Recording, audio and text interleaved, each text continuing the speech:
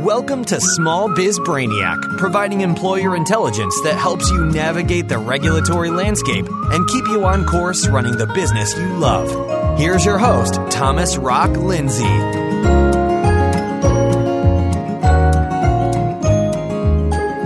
Hey everyone, welcome to episode 137, Recreational Marijuana Legalization. I'm your host, Robert Attridge, and this is the podcast that delivers employer intelligence 2 days each week in a short 7 to 10 minute episode. My co-host, Thomas Rock Lindsay, delivers the Tuesday show, and I deliver the Thursday show each and every week. Well, let's get right into today's topic. Legalization of marijuana for recreational purposes is trending upward, with more and more states opting to legalize the drug, even though marijuana is still considered illegal at the federal level. Regardless of how you view the use of marijuana for recreational purposes, it appears to be likely that it will affect you as an employer sometime soon, if it's not already affecting you. Just this past weekend, the state of Nevada became the latest state to legalize recreational use of the drug. As of July 1st, 2017, dispensaries around the state were free to sell marijuana products.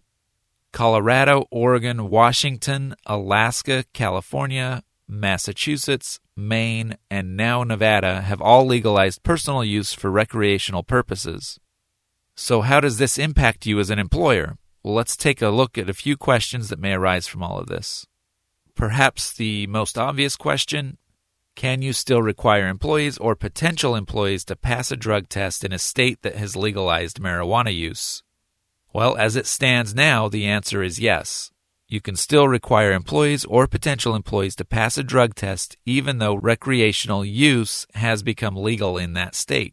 Rules vary from state to state, but in the case of drug testing for employment purposes, each state that has legalized marijuana use has a provision that allows employers to maintain and enforce their current drug-free policies.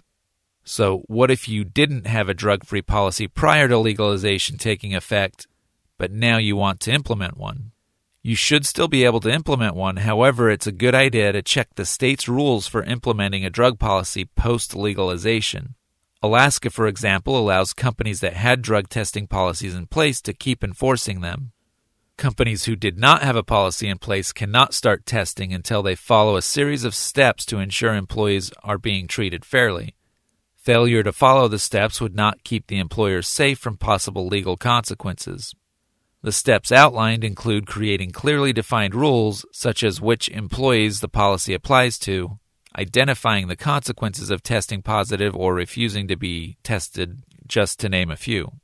Companies must also provide a written copy of the policy and provide at least 30 days' notice before the effective date of the policy. So what about terminating current employees? Can you terminate an employee who has used marijuana legally? Again, the answer here is yes. Along the same lines as drug testing for new hires, you can drug test current employees by following your company's drug-free workplace policy. If by following the guidelines of your policy you determine that a current employee tests positive for marijuana use, then you may terminate that employee for violation of the drug-free policy. As an example, Massachusetts law includes language stating that the authority of employers to enact and enforce workplace policies restricting the consumption of marijuana by employees is not changed, meaning that if you're able to terminate an employee before the legalization, you can still terminate the employee after legalization, but be sure to be consistent with your application of your drug-free workplace policy.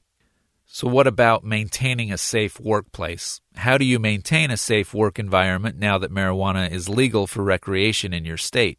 Well, let's stay with the theme of maintaining a company drug-free policy. Many occupations out there require an employee to be fully alert so that as to not cause serious injury to themselves or others around them.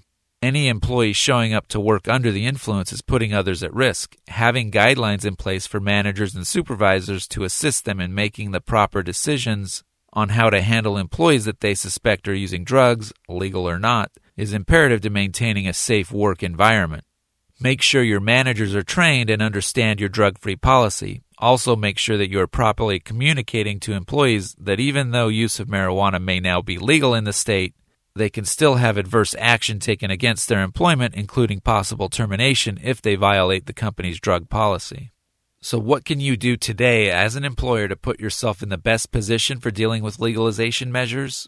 Your best friend is your company's drug-free policy. Review your policy to make sure your employees are treated fairly, while at the same time, make sure your policy is protecting the employees by maintaining a safe workplace. A good drug-free policy can also protect your business from potential legal trouble down the road. All right, that's all the time we have for today. Don't forget, please visit our website, smallbizbrainiac.com. We have a few free offers there that we think will be valuable to you. Okay, that's a wrap. Thanks for listening. Have a great day. Thanks for listening to Small Biz Brainiac. To get your questions answered by Thomas directly, visit smallbizbrainiac.com. And for more employer intelligence, be sure to join us again here on Small Biz Brainiac.